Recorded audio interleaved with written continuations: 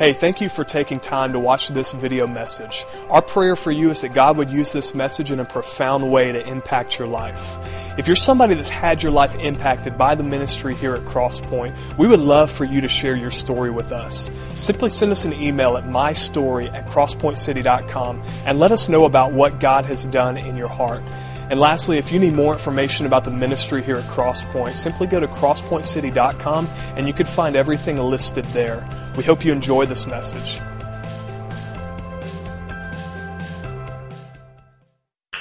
Well, I want you to know I'm really excited to be here with y'all this morning. This series is just going to be amazing and so impactful. And I want you to know that this phrase, friend of sinners, it's found a couple of times in the Gospels. And see, the thing about it is, the Pharisees, the religious leaders of the time, they just had this ability that it was so important to them to keep their reputation. And so because they were so concerned with their reputation, they wouldn't just hang out with just anyone. You couldn't be someone they considered unclean or definitely a sinner. But see, the deal with Jesus was, he didn't care who you were. He had no trouble hanging out with you. Like in Matthew 19, these children were trying to come see him. And I don't know if you have kids, but sometimes they're dirty and they can be a bother. And Jesus, as everyone was trying to shoo them away, he was like saying, hey, let them come to me. And there was this one time too where Jesus, he actually changed his travel plans because there was this woman in Samaria that he just needed to go see, and he needed to meet her at the well around noon. And when Jesus was here on earth, he was going around and he was going up to people and he was inviting them to be one of his disciples. And one of the gentlemen that he invited was a guy named Matthew, and he walked right up to his tax collector booth and said, come, follow me. And Matthew was so excited that he said, I want to have a dinner and I want to invite all my friends.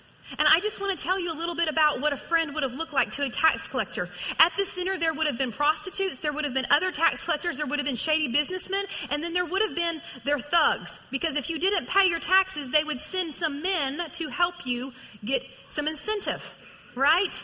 And so when Jesus went to Matthew's house for dinner, what I need you to know is this is the kind of people that were sitting there. And when I read that, this is what I think Jesus thought. This is the reason I came. Every single person here is far from my Heavenly Father, and this is the reason I came. And I want you to know, so the word on the street really is true. Jesus is a friend of sinners. And we are going to look specifically at a story from the book of John to see what kind of friend he is and what kind of friend we can be. And before we do, let me open us up in a word of prayer. Father, we just welcome you here. Man, we just give you praise for all that you've shown up and done this morning. And God, we just ask through your Holy Spirit, will you speak to us? Will you remove any distractions so that we can be wholeheartedly here as we lean in to what you want to say to each and every one of us?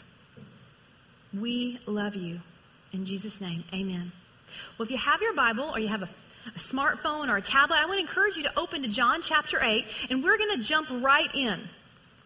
Now in John chapter 8 verse 1, it starts out this way. But Jesus went to the mountain of Olives. Early in the morning he came again to the temple.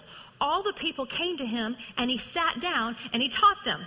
Now let me tell you what happened in John chapter 7. John chapter 7, they had been having in Jerusalem something called the Festival of Tabernacles. Now the Festival of Tabernacles was this. It was a celebration, an 8-day long celebration instituted by God to remind the Israelites of how he brought them out of Egypt, and then also to let them remember that a Messiah was coming. So it was to remind them of their past and to help them remember what was coming in their future. Well, we know from John chapter 7 that Jesus came down, he spoke some in the temple. And at the end of John 7, everybody went home, but Jesus, he went to the Mount of Olives. And it says that he got up really early in this scripture here, and he came to the temple. Now, I want you to know this would have been day 9, which would have meant the entire festival was over, and there would have been terrible traffic. So I don't know if everyone came because they were trying to wait on traffic to die down, but I have a feeling they came because they had either heard about Jesus or they had already heard him speak. And one thing that's true about this particular time period, what was known to be known by a king was the words of wisdom they spoke. And Jesus is the King of Kings, and he always spoke with great wisdom. And we're going to see that this morning. So here we have this huge, it's a part of the temple. It's actually called the court of women. And here's what's so cool about that. If Jesus had been speaking any place else in the temple, the woman would not have been allowed to come. But in this particular teaching, he was in the court of women. Women and men alike could come. So they come in, hundreds and hundreds of them, in this several thousand square foot area. Jesus sits down and he's ready to teach them. It's early in the morning. So look what happens next. The scribes and the Pharisees brought a woman who had been caught in adultery, and placing her in the midst, they said to him, "Teacher, this woman has been caught in the act of adultery." Now, I want to stop right there just for a second, because there's a few things that you need to notice. First of all, not only did all the people know where Jesus was, but the Pharisees knew exactly where to find him. Now, they've caught this woman supposedly in the act of an adultery, and just so you know, according to the Old Testament, adultery was punishable by death. But what's interesting is the law calls for death for both parties. And I wonder if Jesus thought, how is it you could catch the woman, but you could not catch the man? He would have known clearly that this had really been a trap for him, and it had nothing to do with this woman. And then look what they say to him. Now, in the law, Moses commanded us to stone such women. What do you say?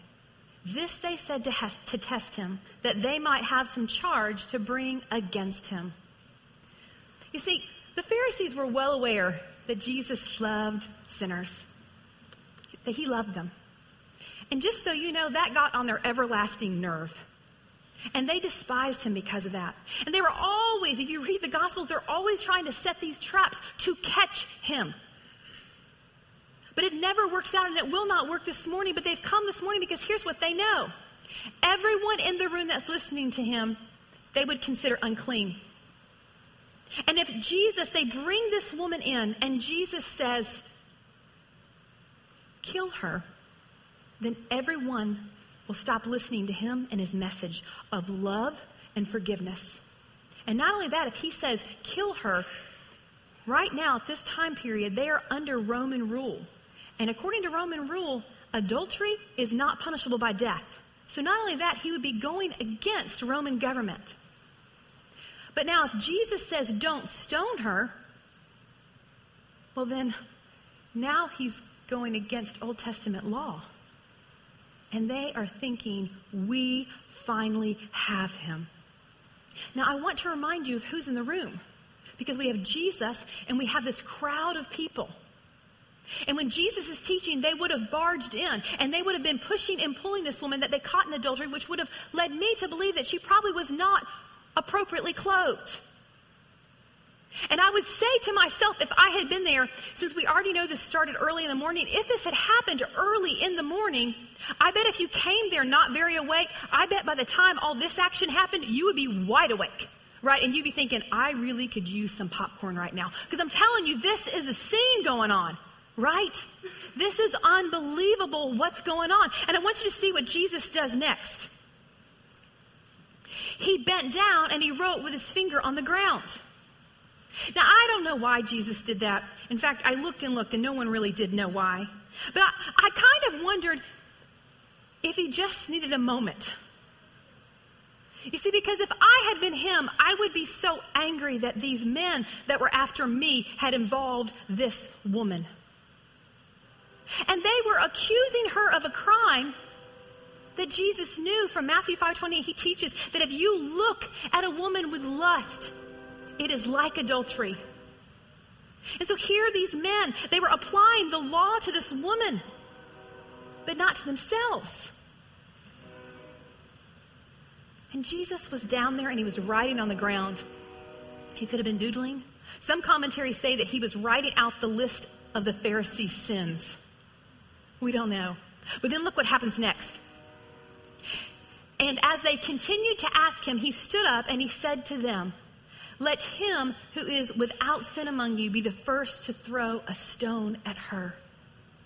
And once more, he bent down and he wrote on the ground. You see, Jesus knows that according to Jewish law, the accuser is the one who is supposed to throw the first stone. Now, Jesus wasn't saying that the law was wrong, But he was simply saying, listen, if we're going to apply it to her, we need to apply it to everyone in the room. And the only one in the room that was not guilty of sin was Jesus. Everybody else in the room was guilty of sin. See, in this moment, Jesus is calling these judges, these Pharisees, to judge themselves and not the woman. Man, I want you to think about the people that are in the room, because they would have been watching this whole entire thing go down. And I want you to see what happens next.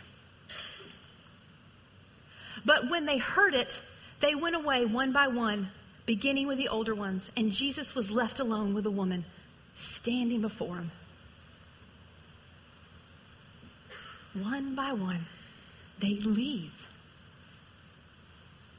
I can't help but wonder if I had been the crowd when they finally left, if I wouldn't have cheered. This was unbelievable drama going on. This was the thing that everyone in the crowd would have talked about as they left that afternoon to go back to their homes. It would have been like, hey, do you remember when this happened? And the Pharisee said this, and then Jesus said this, and that woman, she was looking like this, and then Jesus said this, and the Pharisee was like, whoa, and then they left. Like, that would have been the kind of conversation. Like, and they would have repeated the story, and when they got home, if someone didn't get to go with them to Jerusalem, they would have been, oh my gosh, you would never believe what you missed. I'm telling you, it was this kind of thing going down. And just when we think it can't get any better, it does. Because up to this point, this woman's been present. She's been here. And we've pointed it and they've talked about her in third person, but nobody's really engaged her. And I wonder, as the Pharisees leave, if they are wondering, oh, she is sitting here going, oh man, what is he going to say to me? I imagine this was probably the most humiliating day of her life. I mean, let's be honest. To get to the temple half closed, she would have been dragged through the streets, pushed, prodded, and pulled. And here she is in the temple, and everyone here is learning about God, which means they're all against adultery, and she just was caught in adultery, which means hundreds of people's eyes were on her, and she felt all of their judgment on her. I imagine her being terrified and just wondering, what in the world is going to happen next? And so look what does happen. Jesus stood up and he said to her, woman, where are they? And I want you to know, like when I read dialogue in the Bible, I kind of like hear it a little bit, not in a weird, creepy way, but I hear it, right? And I want you to know when I see that word woman, like there's something, when I first started reading it, it was kind of like this woman, kind of deep woman kind of sound. And it kind of almost like in a harshness. But I want you to know, I looked it up. And that word woman, it literally means woman. It can mean wife. It can mean my lady. It's actually the same Greek word that Jesus referred to his mom at the wedding and when he was on the cross. So I kind of thought, okay, well, what's a word like today that would be a good translation? And so I came up with the word girl. Hey, girl. So I think Jesus would have stood up and said, hey, girl, where are they now? Has no one condemned you? And condemned, Jesus is asking, has anyone found you guilty? Has anyone judged you? And she said, no one, Lord. Man, I love that word, Lord, because this word, Lord, in the Greek, it means one who possesses power and authority, to whom respect is ascribed. Like, I don't know where this lady was in her heart. I don't know what was going on. But in those few moments where she watched Jesus do life with the Pharisees, she walked away knowing, I've just spent time with someone who possesses power and authority, and to him respect should be ascribed and given. And look what Jesus says to her. And Jesus said, neither do I condemn you. Go, and from now on, sin no more. Can you imagine that? He's saying, I'm not judging you. I'm not finding you guilty. And not only that, he's saying, go. Here's your second chance. Go in a different direction. Live a different life. Go and sin no more. Now, when we look at this life of Jesus and what being a good friend looks like, I just want you to know from this small story, I think we could come up with a really exhaustive list of everything that Jesus is as a good friend to sinners. But for today, I just picked out 4 small points. And let me get us started here, because the first one is this, is that if we want to be a good friend like Jesus, we've got to be willing to see the person. You see, a lot of times we see people, but we don't see them. What we see is their dirtiness, maybe they're smelly, we see they're messy, we see they're high maintenance, we see they're needy. But we don't see the person. Like right now, like you're present in here, but are you really present in here? When my son was about 2.5, we were at Big Lots and we were shopping and we were checking out. And this gentleman started helping to unload my buggy, which seems like that wouldn't be a weird thing, but the deal was he wasn't an employee. So this gentleman also had a major speech impediment. He had a very distinctive limp, and his face was distorted. And so as he's unloading my buggy and I'm trying to just ascertain what's going on, I'm like remembering, like I have a toddler, and I don't know about your toddlers, but my toddlers when they were little could say the darndest things to people at the most inappropriate time. And I just kept thinking, oh, I so hope he doesn't ask what's wrong with that man's face, because, you know, that this gentleman, he obviously had been in some sort of accident that had caused this. And so we were just talking, and he said, here, I'll help you out with your cart. And so we go out, and he's walking us to our car, and we're just talking. I'm telling you, there's nothing magical going on here. I'm just asking about him. And then after we get through unloading all our little purchases, he looks at me and he says, I want to give your son this pink dolphin. And I immediately thought, oh, did he steal that? Like, I was really concerned. And I thought, if I take it, are we an accomplice? How does this look? I don't even know this man. It was all this stuff. And I was like, and he didn't have anything. It was evident the way he was dressed. Everything about him screamed he didn't have anything. And I don't know why I thought if he kept his dolphin, that was going to really sew it up for him. But I did think that. And I said, don't give us your dolphin. Keep your pink dolphin. And he said, no, I want to give your son this dolphin because no one ever speaks to me. And here's what he was saying. No one ever sees me. Like, they see all of this and they hear my speech impediment, but they don't see me. And he was so grateful that we just saw him. And Jesus was great at seeing people. Like, the people that the Pharisees would write off because of their profession or past, Jesus would embrace. He saw everyone as a person and not a project. You see, in this story, all the Pharisees saw was this lady's sin, but Jesus saw her heart. He saw her heart. And if we're going to be a good friend, just like Jesus, I need to warn you up front. Sometimes being a good friend will come at the most inopportune time. Because see, here's Jesus. He has everyone leaning into what he's saying. And then this crowd of Pharisees come barging in, and he could clearly have done the parent thing that we do. Or he could have not even paid attention. But being a good friend means seeing the person. And sometimes it's messy, but it's taking time to be with that person. Because at the end of the day, life is full of divine interruptions. Now in Genesis 16, there's a lady by the name of Hagar.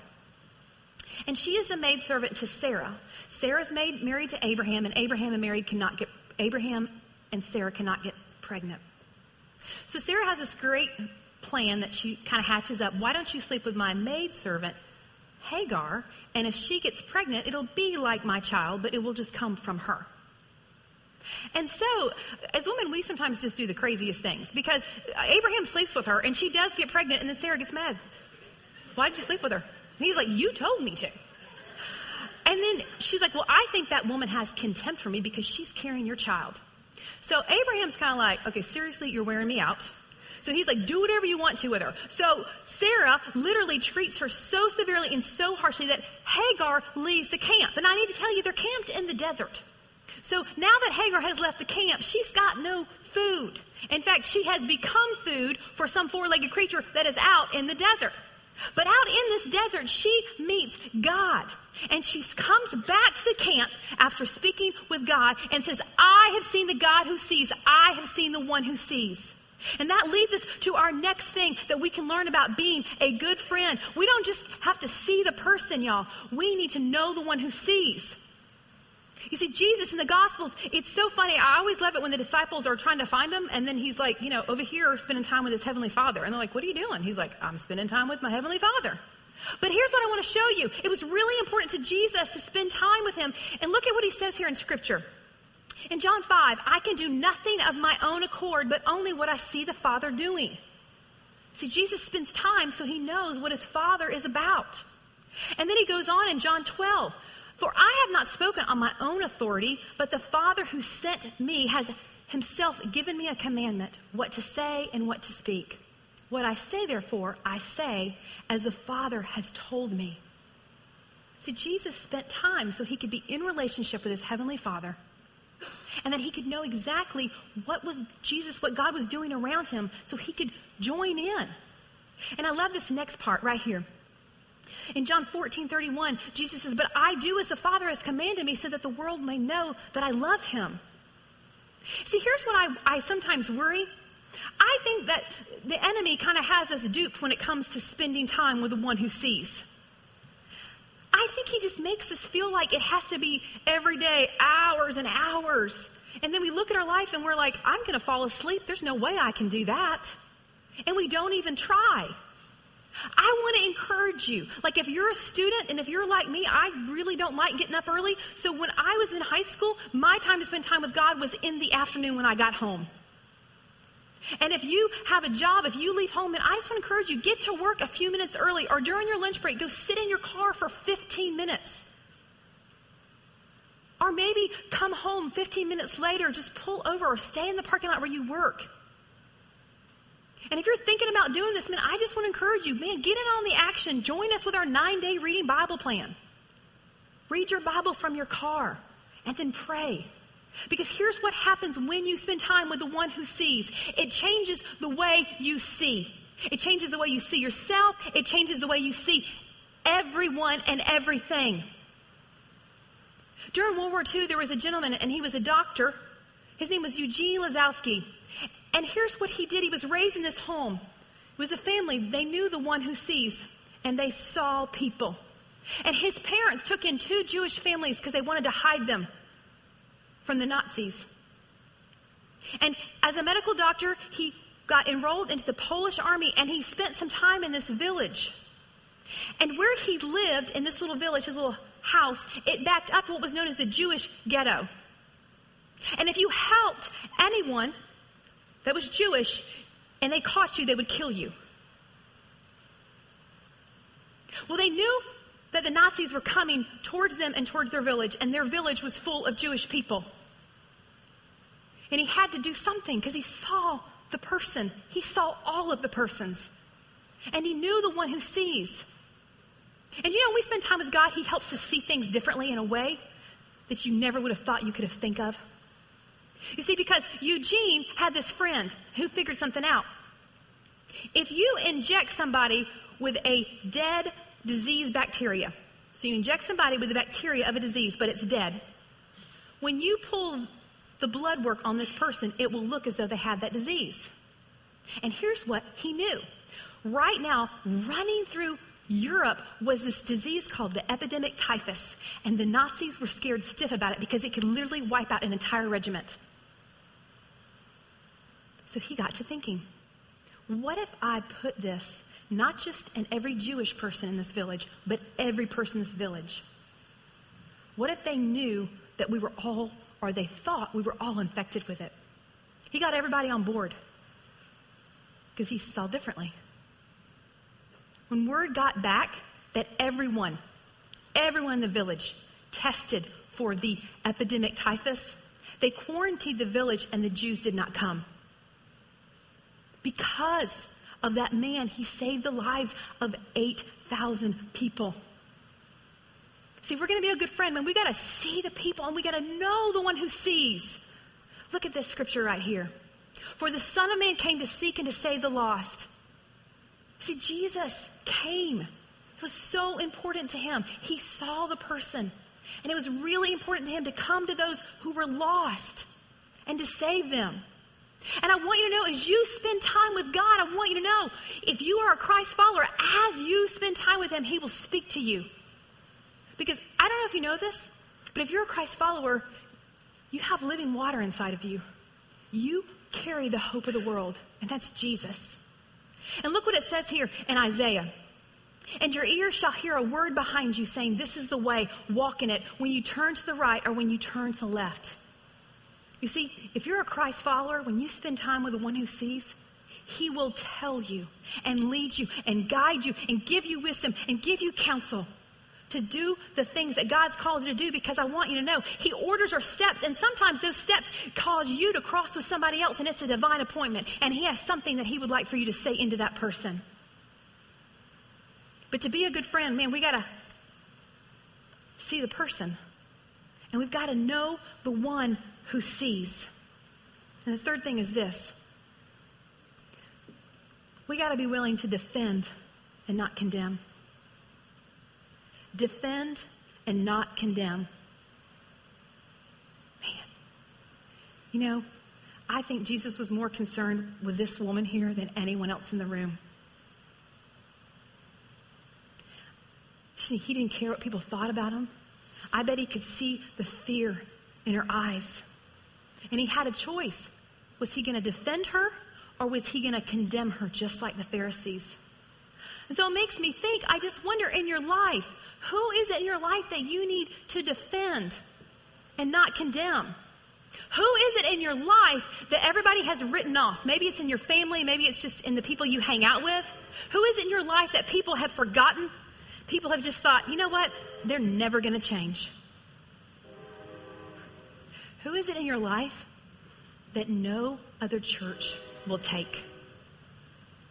When we came to this church over 8 years ago, the thing that we both walked out of instantly was that this church had people that didn't look all like us. We loved the diversity. We loved that anyone could come here anytime. And that is still true today. And I just think, man, that is the heartbeat of Jesus. Anyone, anytime, come here, worship him. Because here's the deal. If you say, you know what, Suzy, I come to church. This is my home. I love this place. I want you to know there's people in your life that are caught in sin. They already know what you think about them.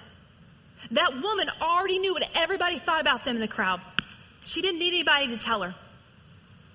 But you know, there's people in your life, they need you to give them and defend for them what nobody else will do. Because you know what I find interesting about this chapter? Actually, it's a little shocking to me, but it's really how people are.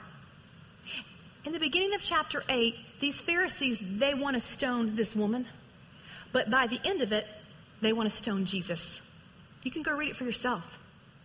And here's what I want to tell you. Man, haters are just going to hate. That's just it. So shake it off, right? And I want you to defend and not condemn. Defend and not condemn. Do the thing, be the friend God has called you to be. You need to see the person. You need to know the one who sees. You need to defend, not condemn. And the last thing is this: you need to offer grace and truth. Oh man, nobody in that temple knew her heart but Jesus. I believe she was ripe for the picking. And you know, part of being a good friend, it's not just calling people away from sin, but it's calling them to something else. Look at this passage on Jesus. It's in John 1. In the beginning was the Word, and the Word was with God, and the Word was God. And the Word became flesh, and he dwelt among us, and we have seen his glory, glory as the only Son from the Father, full of grace and truth. So Jesus gives this woman what he's full of. He gives her grace when he says, neither do I condemn you. And then he gives her truth. Now go and sin no more. He's saying go on a different direction. Go a different way. Because here's the deal. If we only give people grace, it's just tolerance. And if we only give people truth, man, it's just legalism and self-righteousness. But they go together. We need to give people both grace and truth. Not just one or the other. I love this passage. This is from Psalm 103, and this is what Jesus does with our sins. Bless the Lord, O my soul, and forget not all his benefits. if you're visiting here today and you're like, I don't know about this God thing, I just want you to know, just so you know, being a child of God, it's got benefits. He forgives all our iniquity. He forgives all our sins. He heals all our diseases. He redeems our life from the pit. And I just feel confident that there are people in your life, they need someone to say to them, I know a guy. He can get you out of this pit. And then it goes on. And Jesus crowns you with steadfast love and mercy. Do you know that you've been crowned with steadfast love and mercy? And he satisfies you with good so that your youth is renewed like the eagles. You know what I think is interesting about this culture is I think we spend so much time trying to do things that we think are going to give us rest.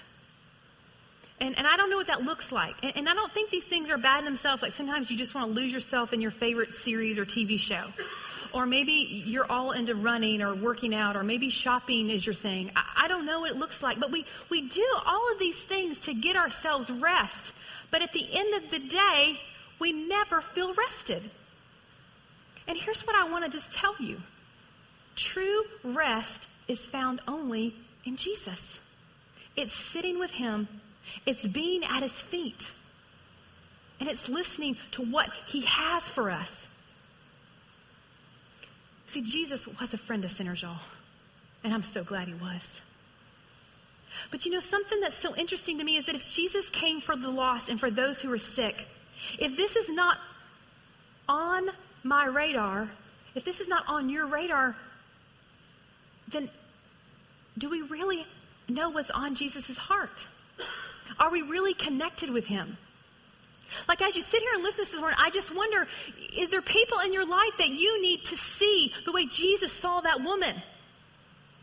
Is there people that you need to defend, you need to offer grace and truth to? Because you may be here and you may be like, yeah, we all love Jesus in my life. And I just want to say, I hear that. But Jesus came for those that are doing life around you that don't know him as well. And if you would say, I can't think of a person, I want to encourage you this week to ask the Holy Spirit to show you that person. And if you're like, again, everybody's good, then I want to encourage you, where can I start going and hanging out? Like, do I just hang out at PTA? Is it the soccer field? God, where can I hang out? Is it the gym? Where can I hang out and meet people that are lost? So that I can develop a relationship with them, so I might have the opportunity to tell them about you. Well, I was thinking about this morning, and it was really important that you guys were able to remember any or all of my points. And so I thought about that. And so because I'm up here speaking, I can do whatever I want. I just made up a word. And I took the first letter of every point. And just so you know, it spells the word skidoo. It's not even a word unless you watch Blue's Clues. But here's my deal. I want you this week, I want you to leave here today, and I want you to skidoo through the week. I want you to see the person. I really want to encourage you to spend time and know the one who sees. Because when you do, it will radically change everything for you. I want you to defend and not condemn. And I want to encourage you. Offer grace and truth. Because that day in the temple, it wasn't just Jesus. It wasn't just this woman. It wasn't just the Pharisees. There was a crowd of people watching. And I need you to know, as you do life this week and you skidoo, people are watching. They're watching you. And they're seeing the love of Jesus pour out from you onto someone that they may think doesn't deserve it. But see, I think that day in the temple, I think that woman wasn't the only one there that met Jesus. I think that when people saw how well he loved her and how he saw her and how he defended her and how he offered her grace and truth, I think they couldn't help but want to follow him. And as you live your life and you walk these 4 points out, I am telling you, people will be drawn to him. All because you're just being obedient And you're being a friend of sinners. You're being a good friend just like Jesus. Let me pray for us. God, we love you. We just welcome you this week into our whole week. And I just ask, God, do not let us miss you. Don't let this be just another time where we just go, oh yeah, that was something. And we leave. God, I pray you'd write this on our hearts, that we would become friends of sinners just like you. And that we would continually remember that because of Christ in us, man, we have the hope for the whole world. God, we love you. We thank you for all that you do for us. In Jesus' name, amen.